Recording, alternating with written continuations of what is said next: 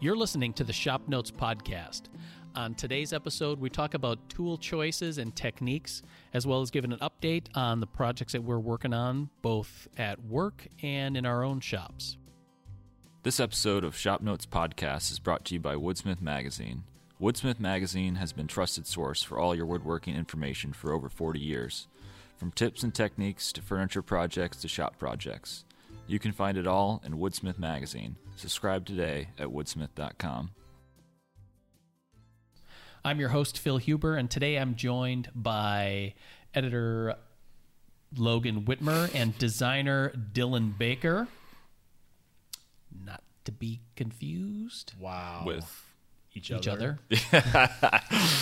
That's a. So thanks why for is listening. Why is that a thing? I don't know, but I think because it is a thing, we're going to have to start doing more things on camera Yes, so people true. Yeah. We discern did just between... do a couple designers' notebooks, didn't we? Right, which Yeah. was jarring enough that you actually were both seen in the same place at Yeah, the we're same muddying time. the waters here. Yeah.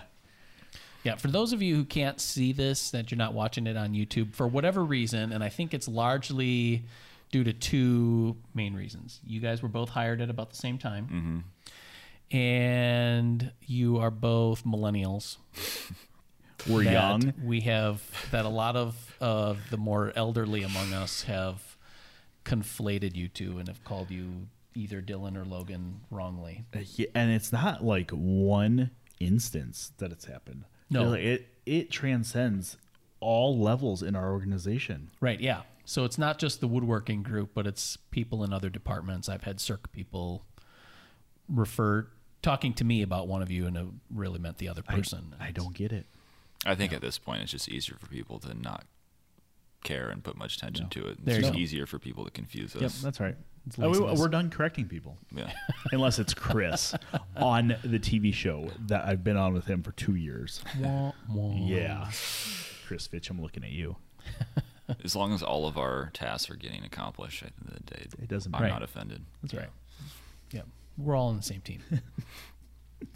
So the main topic that I want to talk about today, and I think this works really well with the three of us, is choosing the tool that you're going to use for a given project or technique or operation. Because Okay. we've all been doing woodworking long enough to have several options at our disposal for a given task. Absolutely. So maybe, I don't know if you guys want to break it down. You know, if you're doing something for the magazine, you're going to do it X way. If you're going to do something for your home or for a personal project, or you're in your own shop, how do you make that choice? And I think the original question, came from you about specifically related to, say, doing something with power tools versus hand tools, which is fair game. But I think there's also which power tool or which hand tool do you choose for something? So since this was your question, Logan, Sure. So I think it's a multifaceted question, because if I'm choosing something for the magazine, Woodsmith's been around for a long time. right. We've shown stuff the same way for a very, very long time. On the flip side, sometimes we're challenged to show stuff different ways. Right. So sometimes we'll show something in the magazine a way we didn't necessarily do it, but because it's different. So I think, I'm going to set that one aside for now. Okay. Because magazine, we show other ways to do it, whether it's easier or not. Personally, when I'm in the shop, it depends on if I'm working for something for myself or for somebody else, or what I'm working on. Okay. Because sometimes there is the most efficient way. Sometimes there is, I don't want to say there's the best way, because there's 1,000 different ways to skin a cat with a chisel, right? I said it. That was from John Doyle last week. But no, there's 1,000 different ways to get to the same result, and there's no right or wrong as long as you get there. Right. Right? I think there's more efficient ways. So in my mind, I'm thinking right now of building my beehives. Okay. Okay. The first couple sets I did, I finger jointed. The best way to do that, in my mind, is probably with a finger joint jig at the table saw. Okay. I can cut each notch in one pass. The most efficient way ended up me clamping 18 sides together and cutting 18 notches at once. Yeah, I remember that. Wow. Yeah. But I wanted to get it done. So that was the best way at that point. Sure. However, it definitely was not the most accurate, but the bees don't care. Right. Those are Right. voids that get filled in. Exactly. Exactly. So they don't care. So personally in the shop, if I'm building a furniture project, I'm going to choose the process that gives me the best looking results without an extravagant amount of work. Okay. Okay. The hand tools versus power tool thing came up, and I don't remember what I was looking at. I was looking at something, and somebody said, "Oh, I do this by hand because it's faster." Oh, it's on the tip of my tongue. What was it? It was something that was faster to do by hand, and it didn't really matter what it looked like because it was like an interior of a joint or something. Sure. You know what I mean? I wish I could remember what it was. I probably wrote it down. It's like mortises that aren't through mortises. There's really no reason Exactly. for them to be, Yeah, they don't have to be beautiful. right. They just need to be snug. I think it may have been last issue of the magazine we were proofing. We showed kind of the Woodsmith way to make a mortise was to drill it out, chisel it. Chisel it. Yep. But why chisel it? Why not just grab a rasp and quickly? It's faster in my mind to grab a coarse rasp and round over the tenon. Oh, if you're doing round corners. tenons. Yeah. or Oh, floating yeah. tenons. You know what I mean? I mean, not even a floating tenon. It can be a standard traditional tenon. Sure. And you just round over the corners of the rasp really quickly. I mean, that's Right. way faster than chiseling everything square. Sure. It doesn't look as good, Right. but again, it's glued together. Functionally, Yeah. it's comparable. Yeah. Yeah. So, for show stuff, I'll choose whatever the best approach is to give me the best looking result. For structural stuff, I'm going to probably take the most efficient path to get there and not compromise the joint. Okay. That's fair. Yeah. And now I'm going to sit here and think about what Right. the actual example was because I don't Or maybe remember. a couple of other examples specifically how Yeah. you would put that into play. Yeah. So, Dylan, any thoughts? Because I mean, you've built stuff professionally as a designer builder prior to coming here, and now you're building stuff for the magazine. But then you're also making like your own projects Right. for yourself. For personal use. Yeah. How do you make those tool choices? Again, kind of feeding off of what Logan said, like every project, there's just such a, it's all contingency based, but I always look for the most efficient and repeatable way. For whatever reason, I just have this mentality, kind of this inborn mentality of just thinking about building multiples of everything, even though I know that I may only be building one of them realistically. Sure. So, I don't know how much of this I should be admitting, but oftentimes, we have joinery that is, mortise and tenon, or sometimes we'll do floating tenons too. That we may have shown them as square, where I inevitably will do rounded ones, just because I find using guide bushing and whether it's a 3/8 or 1/2 inch router bit to create a rounded mortise, and then a lot of times with my rounded tenons, I'll still use a router table to kind of get my four sides that are rounded, and then I end up paring them back to the shoulder with a chisel because I already have the profile pre-existing. But I default to power tools a lot more too, and it's not because I have an aversion to hand tools. I find just the efficiency of things a lot more not accomplishing, but I'm just looking in terms of just efficiency in the project, and I think that's where a lot of the success and joy comes from me. So if I think I can do it with a power tool and a jig, even though it may take me slightly longer to build a jig to perform the function versus just doing it with hand tools, I may still go that route. So but with that being said, there's certainly things in woodworking that I think that hand tools are absolutely really the only option. And this last project I've been working on has kind of proved that with this Nicholson style workbench. There's a three big boards, 8-quarter boards that are on the top that, the only way to really surface that's, surface to surface, is to go back with, I was using a smoothing plane and a joiner plane to get a smooth top. I mean, there's just with the boards that big, unless you've got a 20-inch or 15-inch floor standing planer in your shop, which a lot of people don't have the luxury of having. Hand tools is really what you end up using. So, and I almost appreciate that aspect of building projects too, is because I think you start off with this plan in your mind, and it's like it's not really an adventure until everything goes completely wrong. And so there's things that you can plan for and there's things that you can't. But I think a major part of woodworking is just being able to solve those problems along the way. So, Sure.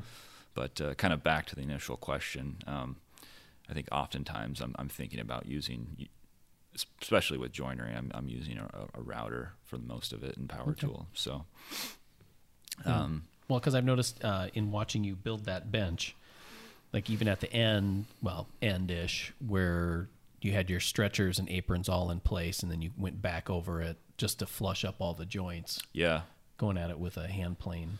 Yeah, and I think a lot of that too probably just derives from my maybe lack of proficiency with hand tools. I don't really trust my hand enough to create those areas, whether it's like a breadboard end or there's a couple lap dovetail joints on this current project where those edges where they meet being as accurate as possible is just so crucial that I trust myself with a lot of times I'll just use a Baltic birch scrap piece as my edge and just use a guide bearing on a pattern bit, and that seems to work just as well. But again, like you said, hogging out a lot of waste. I was using a circular saw. I was hand cutting some of the shoulders and then going back with a template and a pattern bit to clean it up. So it's just kind of working through the problems. Again, hand tools get me to a certain point, and then power tools might finish it, or power tools might start it, and hand tools might finish it. It's just, again, very contingent on the project. Yeah. Now, when you're designing projects, either for the magazine or for customers, do you find that you have a particular technique or tool in as you design around it? Not around it necessarily and compromising to the design, but like maybe like a tool that would drive the project. Or you're going to add this element because you can do it with X tool or X technique or something like that. To that point, yeah, certainly. I think there's times where I'm designing the overall aesthetic of a project and then going back and doing dimensioning stuff, and then some of those aesthetic choices may be driven by again, what's available to me or what I feel like I have the capacity to accomplish, and offer a product that is of a higher quality. And again, especially with joinery that's exposed like that, again, those are details that, again, I think really can make or break a project sometimes. Sometimes they're not. I don't want to say they're superfluous, because they're not, but they may not always be adding like a structural element, and they may just be aesthetic. I mean, we could argue all day whether that's an appropriate use of design or not, but a lot of times I think it can be reduced back, or you go back over the project and it's like, okay, well, I have all this joinery here. Well, is it adequate? Is it the right size? Is it going to be, again, the appropriate amount, or does something else need to change? So, okay, that's fair. Now I know that in my own, it's weird because I build projects here over lunch hours and things like that, and then I build stuff at home, and I definitely use different techniques. And I think you kind of alluded to it, is that there's a certain confidence. Like if you have built up skill levels with certain tools, you're going to kind of lean towards those more often, because with a higher level of confidence, you're going to get the results that you're looking for. For sure. And then I know that, when I'm here on my lunch hours, I kind of want to get stuff done. So I'm going to use, a lot of times, the efficient route, which usually means leaning more towards speed rather than, if you think of like 3 areas, like speed, maybe enjoyment, and quality, that I'll probably lean towards speed, especially if it's going to be, dados or something like that, where you're never going to see the bottom of it, or they're always going to be hidden. But in my own shop, I just don't have a lot of space, so I've deliberately made tool choices to exclude certain tools from my shop so that I can walk around in my shop. So I'll take probably more of a hand tool route on some things, just because a number 7 jointer plane doesn't take up as much space as a jointer. Right. Mm-hmm. So I think that's kind of where if that, and then plus, I know that I can get the project done, and I've found myself getting faster at building projects. So I've tried to increase my enjoyment level of it. And for me, that enjoyment comes from doing a lot of work by hand, with some kind of a hand tool or power tool that requires a little bit more adeptness of use or something like that. Right. I've always heard the argument with people too that have, I guess have a reverence for hand tools. I think there's probably a little bit more sense of inherent accomplishment with stuff when you've kind of honed that sort of ability to use them. Really, again, it's a proficiency. But I will say to kind of what you were talking about in terms of making choices based on availability. I just think it really paves the way for, or is a formula for something that you don't really know the outcome a lot of the times with stuff. And I don't know. I guess that's just an aspect of woodworking I just find really interesting. The unknowns parts of it. Again, there's all this planning, and whether it's you have a full shop with all the bells and whistles, or you have a minimal shop. I mean, there's capacity to do just as much work. It's all kind of dependent on the person, right? So yeah. And at some point, I think a project ends up becoming more of like a conversation.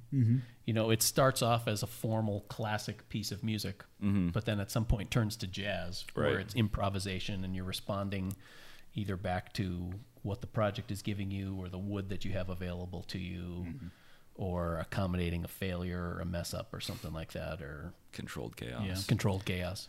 Well, and it's something I've said in the past that, people ask, why do I use hand tools? I love hand tools, right? I love them. And if I was retired and I had nothing else to do, I would build stuff with hand tools, because I use hand tools for me, for my soul. You know what I mean? Sure. Like that's how I fill up my bucket, is I get enjoyment from it. But in the shop and in our shop, I have other stuff I have to do. So there's a fine balance between efficiency and enjoyment. Right. So I think that's, more what it boils down to for me is I know that I can cut those tenons on the bandsaw or the table saw way faster than by hand, but I'm going to leave them a little big, and I will fine tune it by hand. Right. Sure. Because I feel like I can get a better joint by doing that. Yeah. I think maybe it was a couple weeks ago, we were filming an episode for the Woodsmith Shop TV show, and we were building some candle holders, and I grabbed a bench plane and cut some bevels on the top of the work pieces. And it's like, I could have done that at a table saw, but it would have taken me more time. I mean, honestly, I cut all 4 bevels for the top of this candle holder in 3 minutes, rather than going and finding a miter gauge and putting a fence on it to make sure I didn't get tear out on the backside, and then swapping the blade to a crosscut blade, and then getting the right angle. That would have taken one more time than just grabbing a hand plane and doing it. Right. And the results were just as good. Marked 2 lines on each workpiece and cut the bevels down to both lines. So maybe that's where that came from. I don't remember. I'm going to say that's where it came from. You're working towards the answer that you want to give. Right. There you go. So yeah, it's always a balance. Yeah. Hand tools versus power tools, confidence level, fine tuning. I guess to piggyback on that, do you guys feel like you have more control with hand tools or less control with hand tools versus machinery? Depends on how well tuned the machinery is. Yeah. I don't know. I don't know that Or is it just a different level of control? I think it's a different level of control, and I think to me it ends up being more about, like I said before, I think for me it's more about confidence. If I know that I can do something at the router table compared to doing it by hand, I'll go to the router table. Sure. Even though, I may be able to use a hand plane and dial it down into the fine thousandths of an inch or something like that. But if I know that I can get there with the router table confidently, I'll do it that way. For one example, is one of the goals that I set for myself this year was being able to do jointing by hand much better. So using a number 7. I mean, I've used my number 7 a lot for face jointing or cleaning up panels or something like that. Yeah. And that's relatively easy to do, even to the point where you're just getting it roughly flat, and then I can send it through the planer. Right. Or roughly flat, and I can take care of it with a smoothing plane. But an edge joint, if I'm gluing up a panel, I just have a hard time right now being able to get a reliably flat square joint across both of those pieces without having to make 85,000 passes. Or it's a tight joint most of the way, and then I get sniped, for lack of a better word, at the very end. And it's like, no matter what I do, Can't get rid of it. I can't get rid of it. I'll take the passes out of the middle, essentially creating like a spring joint kind of on it. Yep. And then it still just doesn't close up for whatever reason. And I'm having a hard time figuring out, is that technique? Is it my tool? Where is it? And then I get frustrated, and then I just walk over to the carbide tip jointer and all of a sudden it works, Right. So that's funny, because that was exactly the example I was going to give. If you're in your shop at home, you have your router table with your fence on it and a straight bit, or your joiner plane. Which one do you grab to create a jointed edge? See, right now it's going to be my joiner plane, just because I want to master that technique. Okay. I'm going to stick with it now to do it. Okay. You said a joiner plane versus a straight bit on a router table. Yeah. Using it as a jointer. Yeah. You'd put I don't think a shim on the outside. I don't think I've ever. I don't think I've ever done it. Oh. We did a video on it. I think I did. Did I do a video on it? Boy, these videos started blurred together. I think I did. Maybe Bob did. I don't remember. Yeah. We did a video on it. Yeah, it's a cool technique. I mean, it's a technique that you can do it, but it's one of those things. For me, it's faster to grab my joiner plane Yeah, I than think set I would up the probably- outfeed. Yeah. I'd feel more comfortable probably using a joiner plane. Yeah, but like a couple of years ago, I would have said my router table. Sure. Just Which is because interesting. I've done it, I had done it enough. Like I said, that I had that confidence to know Yeah. that I would get the result that I was looking for. Yeah. Another one is like smooth planing a surface. I always, up until just a few years ago, did not feel that I had competence in my ability to sharpen or set up a smoothing plane or read grain direction well enough to get a smoothed surface. So I would use the smoothing plane to kind of get close, and then would end up using a hand sander to get that final surface. Whereas now I've become more aware of what I can do with a surface that I can get.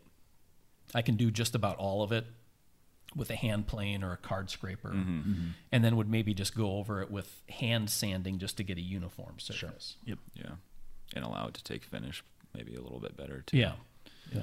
That kind of it made me realize too, or think about hand tools versus machinery. A lot of times, if you're relying on just whether it's a lunchbox planer or a floor standing, 15-inch, 20-inch planer, a lot of times, if that's going to be your final finish other than sandpaper, I mean, you pretty much have to go ahead and account for about 6 inches of snipe total on either end. So just depending on your planer. So if you are using a hand plane versus a power planer, you might be inclined to waste less material too. Because I know a lot of times when I was doing projects for people that if I was doing big panel glue ups, I'd pretty much have to oversize it by probably at least 6 inches or more on what I had available to me. So Right.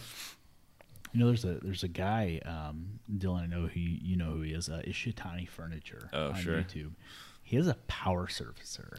yeah, I've noticed that. And I want one of those. I don't know what the heck they are or how the heck they work. I mean, it's basically like a power hand planer. Yeah. You put a piece through and it sends off like a wispy gossamer shaving Yeah, out the end. it just zips through. I want one. I'd like to know what brand of tools all his are. They're just like They're weird. yeah. They're like, I don't know if they're like European or if they're only like Japanese or if they're Chinese. A lot of them are Japanese, I think, that are. Oh, they're Yeah. super cool though. because he cuts his.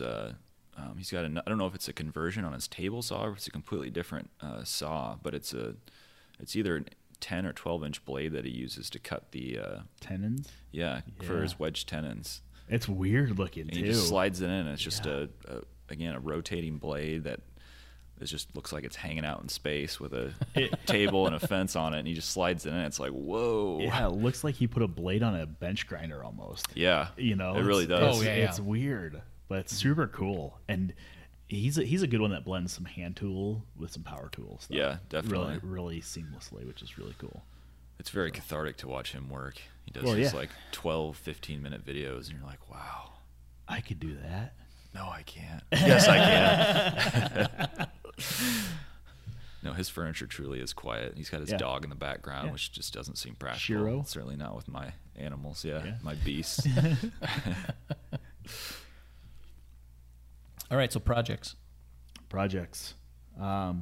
Materials ordered for a poker table, Okay. like hundreds of pounds of maple. We'll see how it Turn goes. into slightly smaller pieces of maple, all glued together. all glued together. Amazingly, Liberty Hardwood could not get 6x6 hard maple. Oh yeah. Who would have thought? So there's Just going to order it raw from the tree. be exactly. Yeah, can I just get a quarter of a maple tree, please? Like just cut it right down the pith. There you go. There you go. Wonder if you could get blanks from like one of the leg manufacturers. Probably. You know, like table legs Yeah. that Matthew Burke place or Osborne or Yeah. what's the other one? So I've got Table some, legs and Osborne are the two main ones that Yeah. I've ordered stuff I've from. gotten stuff from Carolina Leg Company. Oh yeah. Those farmhouse table I did. Right. That had some big honking like 6x6 legs. I wonder if they would sell you the blank, like what that would cost. Maybe. I need one that's 72 inches though. Oh yeah. I don't want to ship it from Carolina. Right. That's a Road problem. Yeah. Dylan, what do you got? For projects right now, personal or shop Yes. or Yes. whatever. Well, I'm trying to finish my office furniture. The joinery on that is all pocket screws. Yes. No Which, shame. You know, when you're planning on painting something, that's a very acceptable form of joinery. Yeah. So right now, thinking about paint color, I've got a couple picked out. Went ahead and painted my office, and then after I painted my office, I decided it would be a really good idea to start taking all of the paint that's ever accumulated on the trim work in my house over the last 105 years off. So maybe I'll be painting my office a different color. There you go. Yeah. But regardless, I'm very determined to get this thing wrapped up in the next couple of weeks. So I'm probably going to do a little bit of documenting. So hopefully we'll have some photographs of what my office looks like now, which does have a Lego table in it, by the way, Yes. That's fair. because I like to play. See, you don't have kids. We'll point that out. It's the best part about being an adult and owning a home. You can eat dessert before dinner and still play at your Lego That's table. right. So So removing paint from trim sucks. it does if the people that lived there before did it properly, but they didn't. So it's actually coming off quite well okay. with a 5-in-1. Fair enough. About 5 coats of paint at a time is coming off. That's pretty good. I was say I've removed paint from trim before, and it's like it's almost worth buying one of those brush surfacers just to sand it down. Right. Just in the amount of time it would save. Yeah. But Yeah. I actually considered redoing all the trim in my office at one Yeah. point, and then I realized then I'd probably have to redo my walls because the plaster would come right Yeah, off of the probably. trim. So All right. Well, my project is I'm finally launching into my nightstand for my daughter. I'll believe it when I see it, Phil. Yeah. It's going to be made out of basswood, which I'm super excited Yeah, about. that's gonna be fun. Yeah.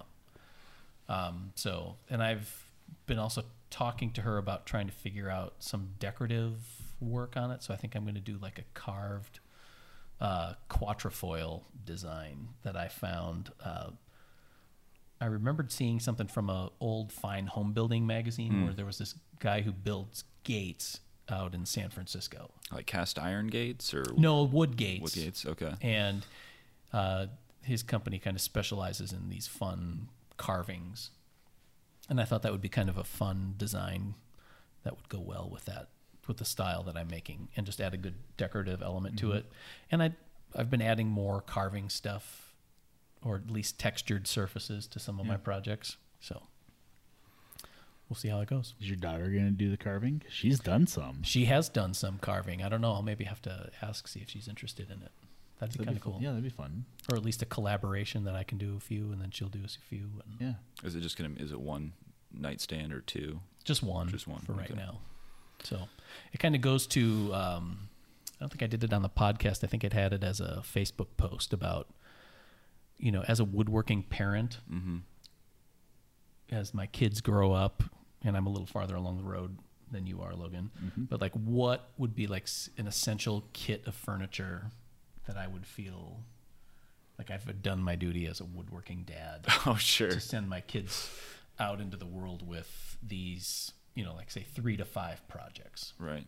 So Family heirlooms, or potentially, or yeah, more not so necessarily just something that would be super practical or useful, because I could see this nightstand, like the difference between a nightstand and an end table is really just a name. Sure. Yeah. So it's a nightstand right now, and in a first apartment could be an end table.